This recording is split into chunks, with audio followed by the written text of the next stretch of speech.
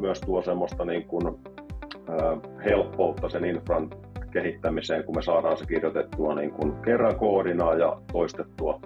Kyllä se on niin kuin ehdoton kanssa ykkönen, mikä tästä pilven niin kuin hyödyistä on pakko mainita. Tervetuloa CGI:n podcastin pariin.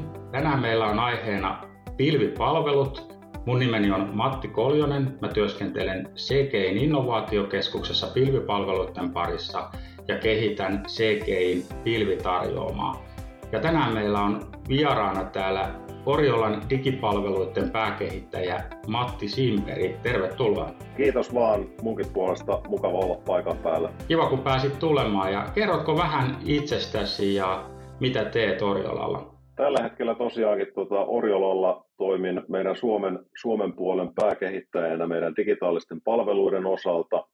Ja vastuulla on käytännössä kaikki tekninen kehittäminen, mikä siihen palvelukokonaisuuteen liittyy, ja sitten tietenkin myös bisnesvaatimuksien mukauttaminen sillä tavalla, että ne saadaan tehtyä meidän digitaalisiin palveluihin. Ennen Oriolaa, missä nyt tällä hetkellä olen vuoden päivät ollut, niin Finnairilla muun muassa töissä ja sitten pitkä ura konsulttina sitä ennen. No niin, pitkä tausta pilvipalveluiden parissa niin meillä on tosissaan 2 Mattia täällä studiolla. Katsotaan minkälaisia sekannuksia saadaan tässä vielä aikaiseksi, että niinhän se sanalaskukin menee, että Matit on miehiä maallakin, mutta merellä niillä ei tee mitään, mutta tänään me ei onneksi liikuta maalla eikä merellä, vaan ihan pilvissä, että nyt on korkealentoista juttua luvassa, vai mitä? Kyllä se näin tarvii olla, ja tosiaankin pilvessä on aina turvallisempaakin kuin maalla ja näin, kun voidaan asiat kahdentaa sun muuta, mutta saatan, että itse muistelen aina, kun on Matteja monta, niin itse olen kutsunut itseäni Masaksi ja pyrkinyt esittäytymään aina Masana, ja tosiaankin juuret tulee siitä, että pelasin penskana lätkää, ja lätkäjoukkueessa meitä Matteja oli jopa 5 samassa pukukopissa, että siinä kun sanottiin Matti, niin kolmassa joukkueesta pää kääntyi, että se oli aika absurdi tilanne. Mutta kyllä siitäkin selvittiin, että sitten sukunimet tuli paitoihin ja sillä sitä pärjättiin sitten eteenpäin. No niin, tämmöinen 2 Matin setti ei sitten tunnu missään. Että... Ei tunnu. Joo, hyvä. Mennään pidemmittä puheita aiheeseen. Mä voin kertoa tähän alkuun vähän taustoja. Eli meillä on Oriolalla ollut CGI:n digikehitystiimi jo useamman vuoden ajan. Ja tavattiin Kaimankaan tuossa reilu vuosi sitten, kun Oriola päätti palkata heille myöskin omaa osaamista näiden digipalveluiden kehittämiseen. Ja he ei ollut aikaisemmin rekrytointeja kauheasti pilviosaajille tehnyt ja tiesi, että meillä on sitä tehty paljonkin, niin mä olin sitten itse asiassa auttamassa asiakassa näissä rekrytoinneissa, eli hyödynnettiin CGI:n näitä teknisiä haastatteluja ja siellä oli monia hyviä hakijoita, joista sitten Kaimo valikoitui ja itse asiassa siinä kävi vähän sillä tavalla sitten, että mä totesin aika nopeasti siinä, että nyt löytyi niin hyvä kaveri tähän, että mua ei taideta tässä projektissa sen enempää enää tarvitakaan, ja mä oon sitten keskittynyt vähän muihin asiakkuuksiin tässä viimeisen vuoden aikana, mutta kiva palata tuttujen asioiden pariin ja kuulla vähän, että mitä tässä vuoden aikana on tapahtunut. Kerrotko Matti vähän, että minkälaisia digipalveluita teillä siellä Oriolalla kehitetään ja minkälaisia teknologioita teillä on käytössä? Joo, mielellään. Ja tosiaankin Oriola organisaationa on melko lailla maakohtaisesti jaettu. Ja niin täällä Suomen päässä meillä on käytännössä ainoastaan B2B-asiakkuuksia ja niihin sitten, tai niitä tukevia palvelukokonaisuuksia rakennettu. Ja erityisesti tämä palvelukokonaisuus, mikä tässä on CGI:n kanssa yhteistyössä rakennettu, niin keskittyy B2B-asiakkaiden tämmöisen palveluportaalin rakentamiseen, ja siinä jopa niin kuin vanha palveluportaali on tarkoitus niin sanotusti korvata kokonaisuudessaan niin kuin nykyaikaisella palveluportaalilla, missä erilaiset itsepalveluasiat on mahdollista tehdä ja sitten niin myös, että tämä kehittäminen on mahdollistettu siten, että me voidaan sitä jatkokehittää niin kuin omillakin resursseilla. Ja pilvipalveluthan tässä tietenkin on se keskiö, eli kokonaisuus, mitä tässä ollaan kehitetty, niin on täysin AWS:n pilvessä pilvessä ja se on meille mahdollistanut monia hyviä juttuja verrattuna sitten perinteiseen palvelukehittämiseen johonkin konesaliin tai tämmöiseen, missä ihan se tavallaan kehittäjäkokemus on aivan eri tasolla. Meillä tämä digitaalinen palvelu on www-palvelu, mitä käytetään selaimella ja siellä on hyvin moninaisia eri asiakasryhmille tarkoitettuja toiminnallisuuksia. Teknisesti JavaScriptillä on käytännössä tehty sekä frontti että backkari, ja frontit on React-pohjaisia tämmöisiä single page-appeja, ja sitten taustapalvelut on mikropalveluita, mitkä on sitten Node.js:n päällä pyöriviä API-henkisiä palveluita. Ja infra on toki myös sitten toteutettu, ja se on hyvin paljon tehty infra as code niin kuin menetelmällä tai lähestymisellä, jossa koodi kertoo, minkälainen infra meillä on. Joo, ja serverless-teknologioitahan siellä oli aika voimakkaasti hyödynnetty, eli tämmöisiä ylläpitoa vapaata ratkaisua rakennettu. Joo, se on totta, ja ihan kaikkeen ei ole sitä päästy, mutta tosiaankin laajasti on käytössä serverless-palvelukokonaisuudet AWS:ltä, ja kyllähän se niin kuin joka kerta, kun suunnitellaankin uutta, niin ihan monessa asiassa puntaroidaan se ylläpidon tarve, ja kyllä sitten jos on serverless-vaihtoehto, mikä on lähelläkään sitä kokonaisuutta, mitä haetaan, niin aina se valitaan ihan sekä kustannus että ylläpito kautta sitten siitä vastuistakin lähtien, eli AWS ottaa keskimääräisesti enemmän vastuuta monessa asiassa sitten, kun valitsee näitä serverless-kokonaisuuksia. Joo, juuri näin. Ja siinä teidän ratkaisussahan yhdistyy aika sujuvasti sitten nämä perinteiset on-premise-puolen legacy-järjestelmät ja sitten tämä uusi, mitä kehitetään sinne pilvipuolelle, eli se on hirveän tyypillinen tilanne ja niin integraatioita tarvitaan. Ja haluatko vähän avata näitä, että miten tässä ratkaisussa yhdistyy tämä perinteinen on-premise-puoli ja sitten tämä pilvipuolen tekeminen, ja onko tähän kahden maailman yhdistämiseen mahdollisesti liittynyt jonkunnäköisiä haasteita? No sanotaan, että haasteita on todellakin ollut paljon matkan varrella, ja tosiaankin jos kehittäjältä varmaan kysyisi, niin sanotaan, että ilman on-premise-palveluita meillä olisi paljon ihanampaa tämä kehittäminen. Että kyllä se päänsärky varmasti on monessa tilanteessa tullut siinä kohtaa, kun on tarvinnut integroitua on-premise-hommiin, ja se on hyvin moninainen juttu, mistä se johtuu, ja monta kertaa kun ajatellaan digitaalisia palveluita, niin kaikki on tänä päivänä 247-palveluita, ja kukaan ei edes ajattele, että me tehtäisiin jotain pankkipäivälle sopivia palveluita, mutta kun taas sitten integroidutaan tämmöiseen on-premise-maailmaan, niin se onkin huomattavasti erilainen se ajattelumalli, eli siellä pitkällä juoksulla, niin riippuen minkälaisessa bisneksessä ollaan mukana, niin meilläkään ei kaikki järjestelmät todellakaan ole suunniteltu, että ne olisi 247, koska ei meillä kaikkia toimintoja siellä tehdä 247, ja sitten erilainen huoltokatko vaikka, niin se on ilman tämmöistä digitaalisen integraatiota, mikä on 247 saatavuudella, niin huoltokatkon järjestäminen on-premise-asiassa on ollut aikaisemmin helppoa, mutta nyt kun sitten nämä vaatimukset kasvaa, niin se ei tosiaankaan ole ihan samanlaista.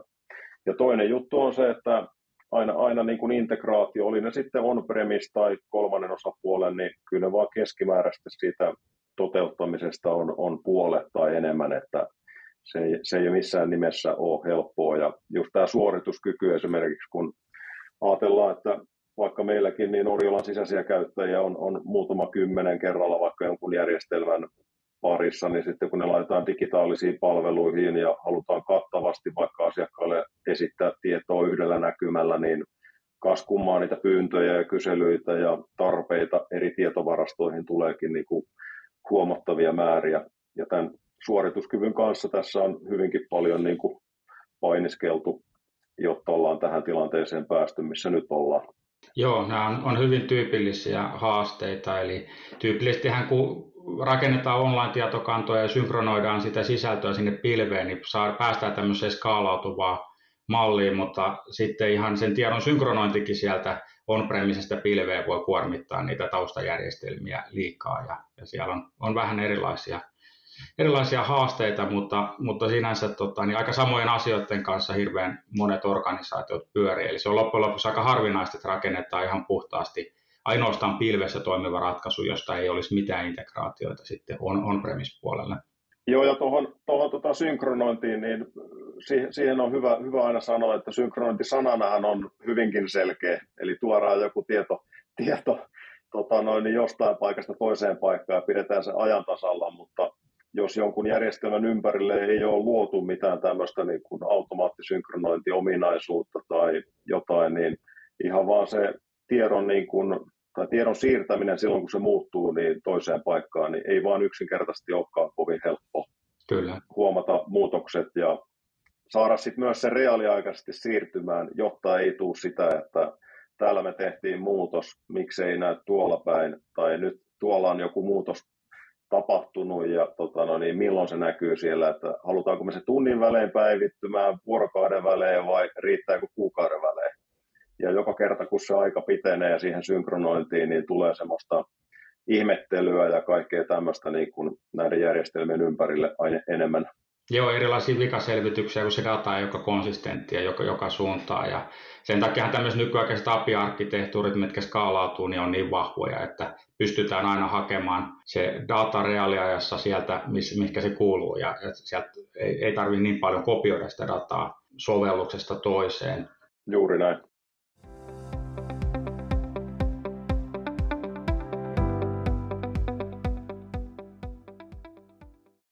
Miten sitten, kun tätä pilveä on nyt lähdetty, tämä oli ensimmäinen projekti, jossa sitä on niin kuin isommin Oriolalla lähdetty niin kuin hyödyntämään, niin miten näin jälkikäteen, niin minkälaisia hyötyjä te olette saavuttaneet näiden pilvipalveluiden avulla? No ainakin niin kuin ehkä keskeisin hyöty on se, että tiimi on itsenäisesti tai niin kuin huomattavasti itsenäisemmin pystynyt niin kuin toteuttamaan näitä asioita. Meillä ei ole tarvinnut olla mitään tämmöistä niin kuin hyvinkään tiivistä suhdetta esimerkiksi jonkun rautatoimittajan tai palvelin resurssien toimittajien kanssa tai verkkosuunnittelun kanssa, koska me ollaan tiimi on hyvin itsenäisesti pystynyt sen arkkitehtuurin luomaan ja hyödyntämään näitä valmiita AWS-palveluita, mitä tietenkin AWS tarjoaa miljoonille asiakkailleen.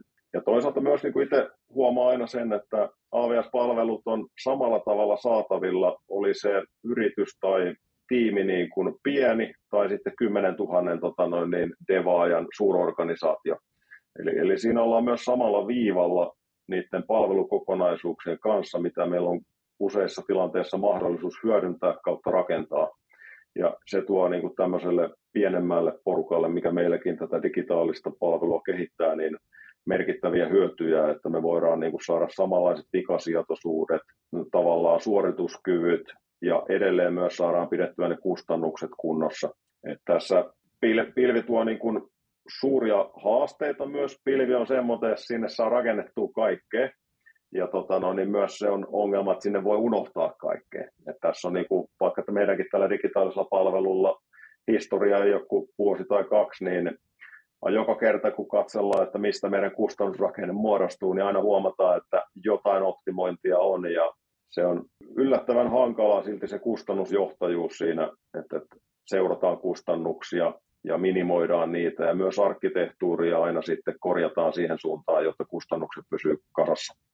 Joo, toi on älyttömän tärkeä nosto, että itse olen monesti nähnyt sen, että on-premise-puolella, kun kehitystiimille annettiin se yksi kehityspalvelin ja sillä piti tulla toimeen ja kehittäjät sitten vuorotteli siellä, että kuka pääsi tekemään mitäkin ja eihän se kovin tuottavaa ollut, mutta olihan se noin niin kuin kapasiteetin näkökulmasta aika kustannustehokasta, että nyt kun jokainen devaaja luo pilveen 3 omaa tietokantaa ja yhden kehitysympäristön ja siinä on iso riski, että ne kustannukset lähtee sitten kasvamaan ja se on sitten aina tasapainottelua sen tuottavuuden ja kustannusten kanssa ja samaa mieltä siitä, että ehdottomasti pilvessä tärkeää rakentaa tämmöinen jatkuva kustannusten seuranta sinne. Jos se jää pelkästään kehitystiimien vastuulle, niin siinä on iso riski, että ne kustannukset lähtee sitten karkaa käsistä. Ja tuohon niin kustannuksiin itse tässä niin huomio itsellä kiinnittyy, mitä nyt on pidemmän aikaa AWS:n kanssa tehnyt, niin joka kerta oli se sitten ihan mikä tahansa AWS-palvelu tai resurssi, kun otetaan, jos siihen liittyy joku niin kuin kuukausimaksu tai tuntimaksu, eli sä maksat jostain ajasta ja se on joku stabiili hinta, niin se on jo valmiiksi ongelma. Niin kuin se, että onko se ongelma sillä hetkellä, kun joku devaaja valitsee, että tämä maksaa 30 € kuukaudessa tämän verkkokomponentin vaikka ottaminen meillä infraan, niin se tuntuu niin pieneltä, että jos me ajatellaan, että normaali työntekijän niin kuin tuntihinta on monta kertaa se, ja sitten me ajatellaan 30 kuussa, niin se ei ole mitään. Mutta kun totuus sitten lähteekin siitä, että meillä on sama komponentti voi toistua eri mikropalveluissa vaikka, jos meillä on 5 samanlaista mikropalvelua, meillä on 5 kertaa se sama komponentti, ja sitten me halutaan ajaa vaikka niin kuin 4 eri ympäristöä samoille mikropalveluille, niin yhtäkkiä meillä on 20 kertaa se sama 30 € kuukausimaksu juoksemassa, ja näistä tulee niin kuin todella isoja summia sitten vuositasolla, ja siinä mielessä just vaikka nämä on-premise-integraatiot, mitä tässä aikaisemmin vähän puhuttiin, niin siellä oli vaatimuksena saada staattiset IP:t meidän APIen perään tai APIen eteen, jotta niitä voidaan palomuurin kanssa ja kaikessa reitityksessä huomioida, niin yllättävän kallista on laittaa staattiset IP:t joka mikropalvelun eteen. Se on 1,5–2 tonnia se vuosimaksu sille, että se rakennetaan siihen, niin en itsekään tätä hahmottanut, mutta taas kun laskua perattiin, että mistä nämä tulee, niin se on kumma homma, mistä ne kustannukset sitten tulee. Yhtäkkiä me maksetaankin vaikka 2 tonnia ylimääräistä vuodessa niin kuin ihan siitä vaan, että meillä on 2 IP:tä varattu. Just näin, ja tässä se kokemus niin kuin korostuu, että kun meilläkin on asiakkaita, missä on 15 parikymmentäkin kehitystiimiä työskentelee samassa pilvialustassa, ja siellä on eri toimittajien tiimejä, siellä on asiakkaan omia tiimejä, siellä on multivendor-tiimejä, ja joka päivä siellä yksittäiset devaajat tekee tämän tyyppisiä ratkaisuja, millä voi olla sitä aika kauaskantoiset seuraukset, ja sille devaajalle ei välttämättä ole edes niin kuin näkyvyyttä niihin kustannuksiin tai siihen niin kuin kokonaisuuteen, ja sitä kautta on niin kuin viime aikoina hyvinkin paljon niin kuin rakennettu tämmöisiä blueprintteja, tämmöisiä best practiceita ja guidelineja asiakkaille, eli kun nostit esiin tuon tiimin autonomian, mikä on äärimmäisen niin kuin tärkeä asia niin kuin tuottavuuden näkökulmasta, mutta samaan aikaan ollaan huomattu, että sitä autonomiaa niin kannattaa kuitenkin pikkasen ohjata semmoisissa asioissa, mitkä ei suoraan liity siihen uuden kehittämiseen, eli just niin kuin, että minkä tyyppisiä resursseja sieltä pilvestä tulisi hyödyntää missäkin tilanteessa. Se ei välttämättä ole järkevää, että jokainen tiimi käyttää pikkasen erilaisia teknologioita ja erilaisia pilviresursseja, ja se voi olla yllättävän pitkä tai kallis ylläpitääkin sitten pitkässä juoksussa, jos on hirveän hajanaisia arkkitehtuureita. Juuri näin. Se pitää täysin paikkaansa. Meillä ehkä tuossa pilvessä myös niin kuin yksi iso hyöty, mitä tuossa jo kerran mainitsinkin, on tämä, että me voidaan esittää tämä arkkitehtuuri koodina. Että se ei kerta kaikkiaan, vaan niin kuin itse en ole nähnyt semmoisia on-premise-ympäristöjä, missä me voitaisiin päästä niin kuin sille tasolle ja sille tavallaan suoraviivaisuudelle ja sille kehittäjäkokemukselle, kun me rakennetaan infraa. Eli kyllä sekin niin kuin varmistaa, auditoi ja myös tuo semmoista niin kuin, helppoutta sen infran kehittämiseen, kun me saadaan se kirjoitettua niin kuin kerran koodina ja toistettua. Kyllä se on niin kuin ehdoton kanssa ykkönen, mikä tästä pilven niin kuin hyödyistä on pakko mainita. Joo, ja toi on ehkä niin kuin isompi asia kuin mitä äkkiseltään voisi luulla. Et esimerkiksi liiketoiminnalla, jos kerrotaan, että me voidaan hallita koodina sitä infraa, niin se ei kuulosta ehkä kovin ihmeelliseltä asialta.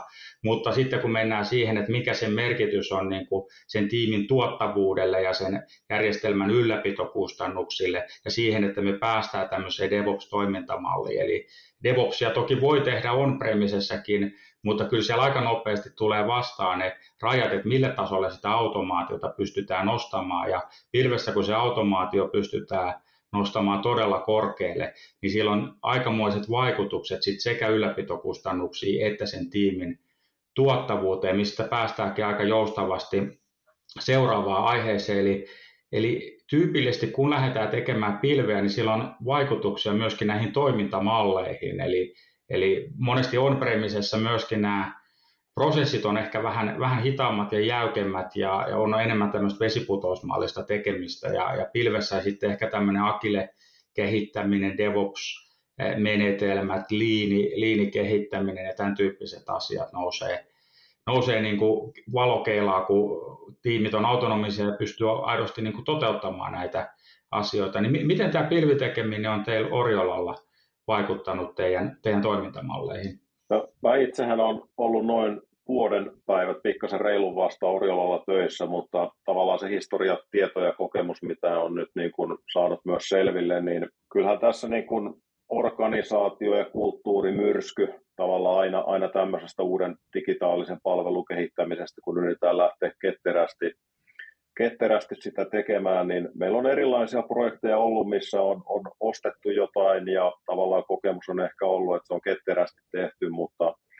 tämmöinen palvelukokonaisuus, mitä nytkin ollaan tämän P2P-portaalin osalta tehnyt, niin tämä on mennyt ihan eri tasolle, koska tässä on sidosryhmä on todella laaja, jos me mietitään ne bisnesihmiset, ketkä tässä niin omistaa vaikka jotain aluetta, tai omistaminen on aina vaikea sana, mutta ovat käyttäjinä tai pääkäyttäjinä ja tavallaan myyvät vaikka jotain ominaisuutta meidän loppuasiakkaille, niin tämähän on niin kuin todellakin näitä henkilöitä tämän järjestelmän ympärillä yhtäkkiä onkin kymmeniä.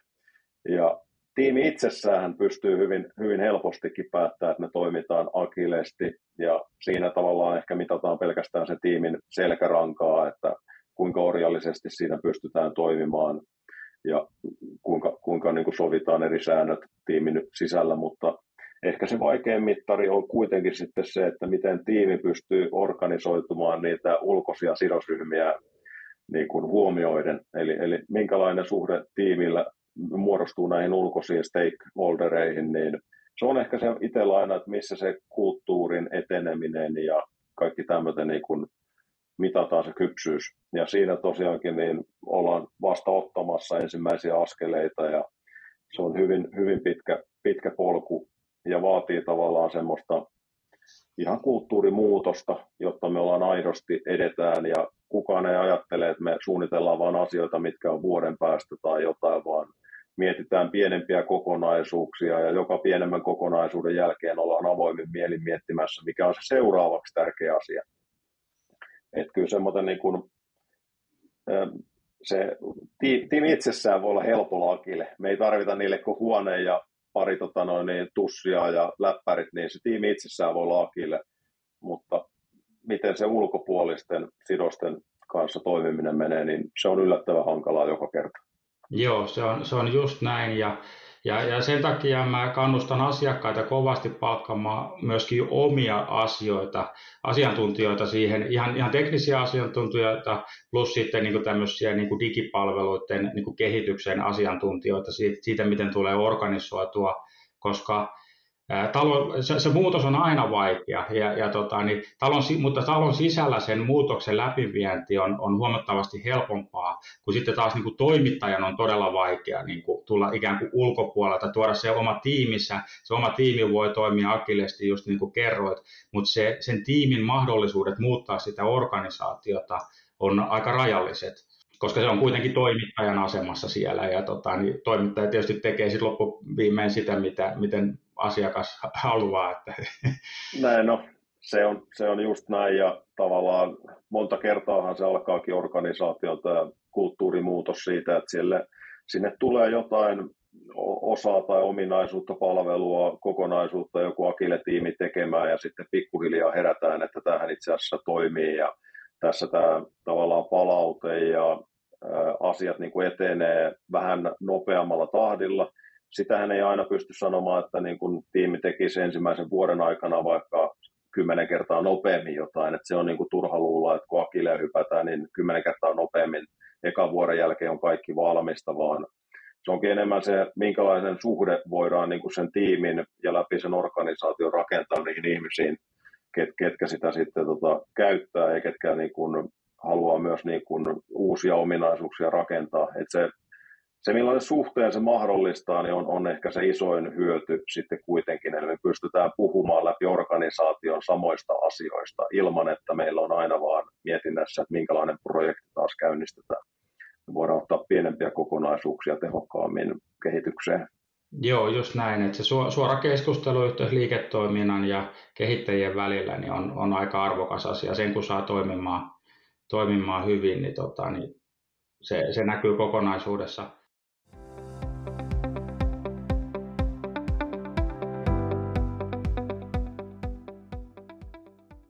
Miten nämä kaikki projektit on vähän erilaisia, vaikka näitä on tehnyt kuinka paljon, niin jokaisessa projektissa aina tulee jotain uutta eteen. Niin osaatko nostaa jotain asioita, että mitä olet oppinut tässä Oriolan viimeisen vuoden aikana, tai mitä Oriola-organisaationa on oppinut tästä?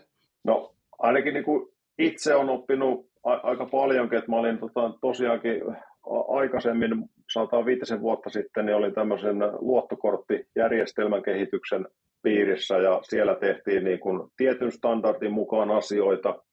Sitten mä menin Finnairille hommiin, siellä tehtiin taas tietyllä niin kuin ajatusmallilla asioita ja sitten siellä taas turvallisuus niin kuin korostui ihan erityisesti.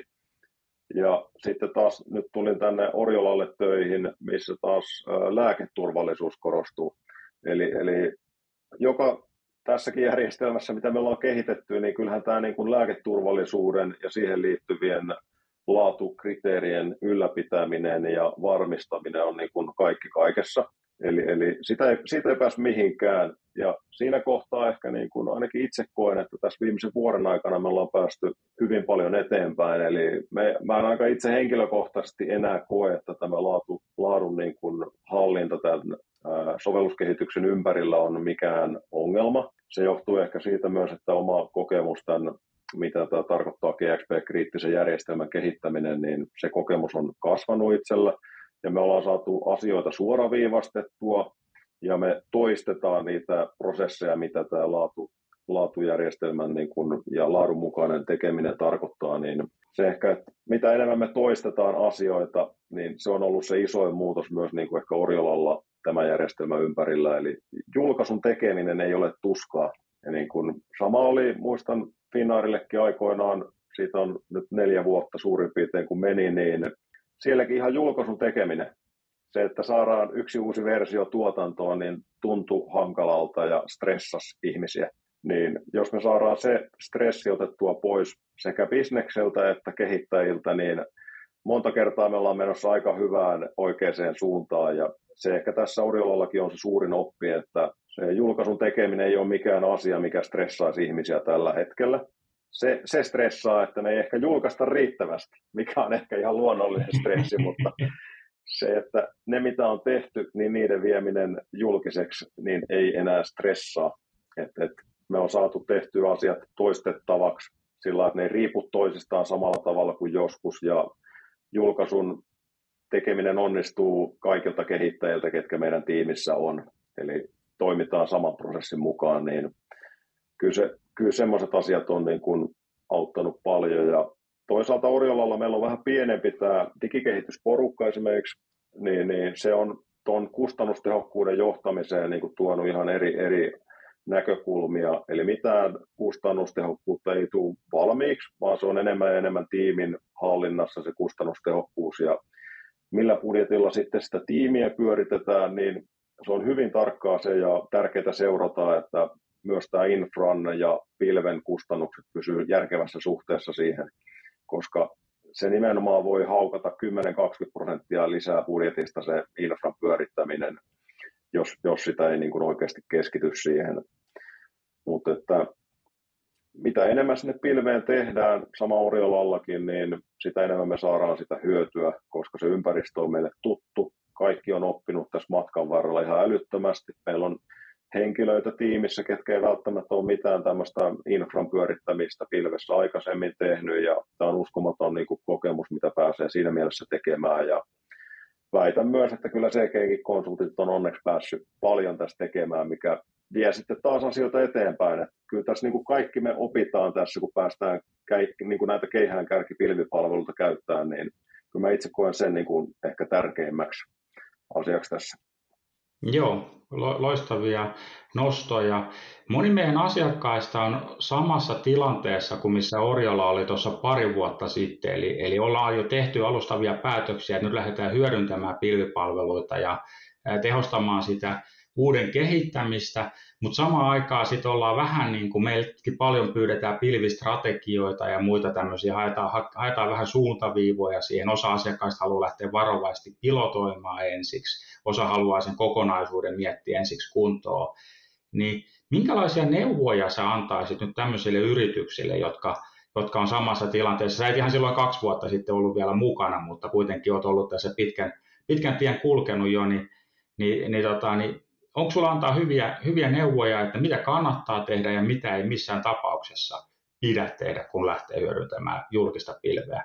Tietenkään missään tapauksessa ei kannata lähteä sinne, jollei niin kuin ole osaamista ympärillä. Että kyllä ei pilvi mikään niin kuin automaattinen tie onnellisuuteen ole missään nimessä, että pilvi tuo vähintään yhtä paljon haasteita kuin on-premise-puoli, ellei sitä osaamista löydy sitä ympäriltä. Ja tässäkin on tosi hyvää tukea saatu niin kuin CGI:ltä ja se on niin kuin auttanut sitä, että tämä pilven käyttöönotto ja lähteminen pilvipalveluiden pariin on ollut onnistunutta. Ja sitten niin ehkä toinen iso juttu on se, että tämä osaaminen pitää olla myös niin kuin sekä että me tässäkin projektissa osittain, mistä jo aikaisemminkin vähän käytiin läpi, niin on se, että myös asiakkaan puolella pitää olla tiettyä teknistä osaamista, koska se korostaa myös sitä, että joka asialle, oli se sitten tekninen tai bisnesvaatimus, niin niitä pitää asettaa niin kuin alusta lähtien.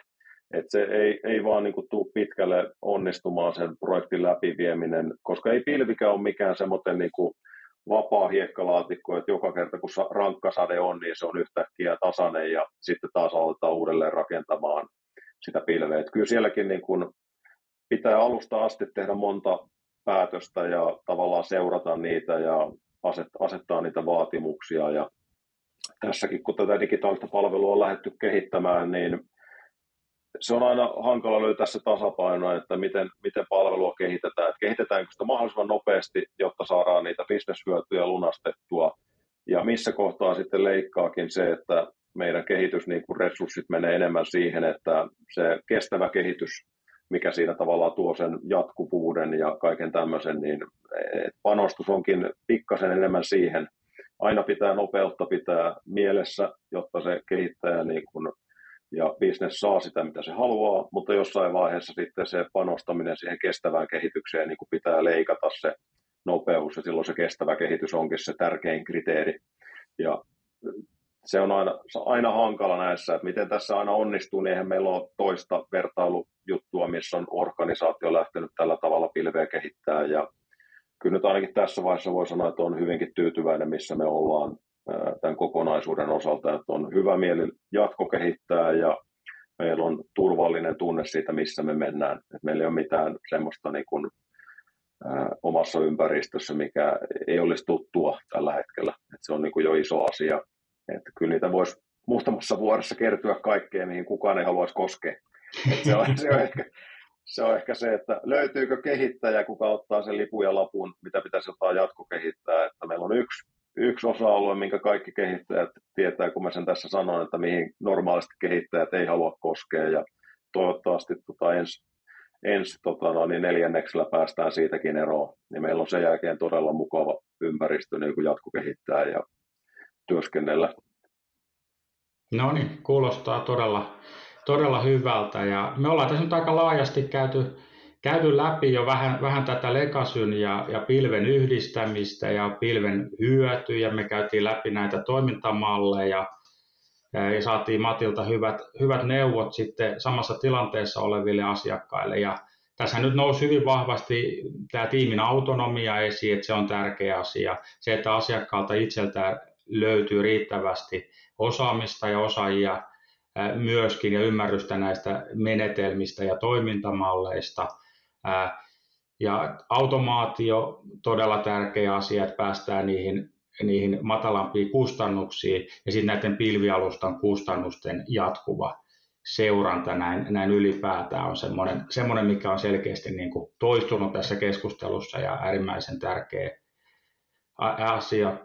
Mulla on vielä yksi kysymys täällä, tämmöinen kuin, että mikä yksittäinen asia parantaisi eniten onnistumismahdollisuutta digitaalisen transformaation läpiviennissä? No sanotaan se, että tässäkin niin kuten niin kuin voidaan ihan avoimesti todeta, niin eihän tämäkään digitaalinen projekti pelkkää onnellisuuden tunnetta ollut. Että tässä oli tiettyjä haasteita alkuvaiheessa just näiden integraatioiden ja tämmöisten osalta, niin ainakin näin jälkikäteen, kun niin kuin miettii, niin se, että tämä tiimi, kuka tästä niin kuin tavallaan yhdessä tekee, niin mitä enemmän se kokee, että ne on yhdessä tätä tekemässä, niin ratkaisee monta kertaa sen onnistumisen.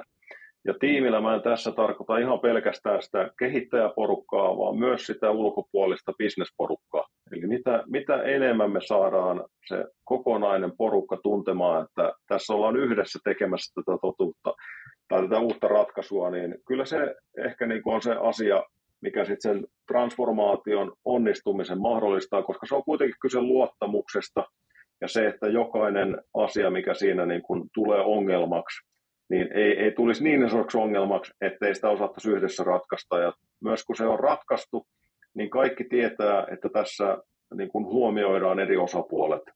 Että kyllä se yhteispelin korostaminen, ylikorostaminen jopa joissakin tilanteissa, niin on hyvin tärkeää. Ja nyt tämä korona-aika ei missään nimessä tee sitä helppoa. Eli millä tavalla me saadaan sitä yhteishenkeä niin kuin ylläpidettyä, niin koronahan on ollut tämä etätyöskentelymoodi niin tehnyt sitä normaalista tiimihengen ylläpitämisestä niin kuin hyvinkin poikkeuksellista. Niin se on ehkä se, että kaikki on samassa veneessä, miten se nyt meneekin, niin se on ehkä se tärkein asia sitten loppupeleissä, jotta luottamus säilyy sen transformaation läpi. Aivan loistava nosto tähän loppuun. Meillä alkaa homma olemaan paketissa. Kiitos Matti Simperi, oli mukava keskustella ja aivan loistavia nostoja ja vinkkejä meidän asiakkaille. Kiitoksia. Kiitos vaan kaikille munkin puolesta.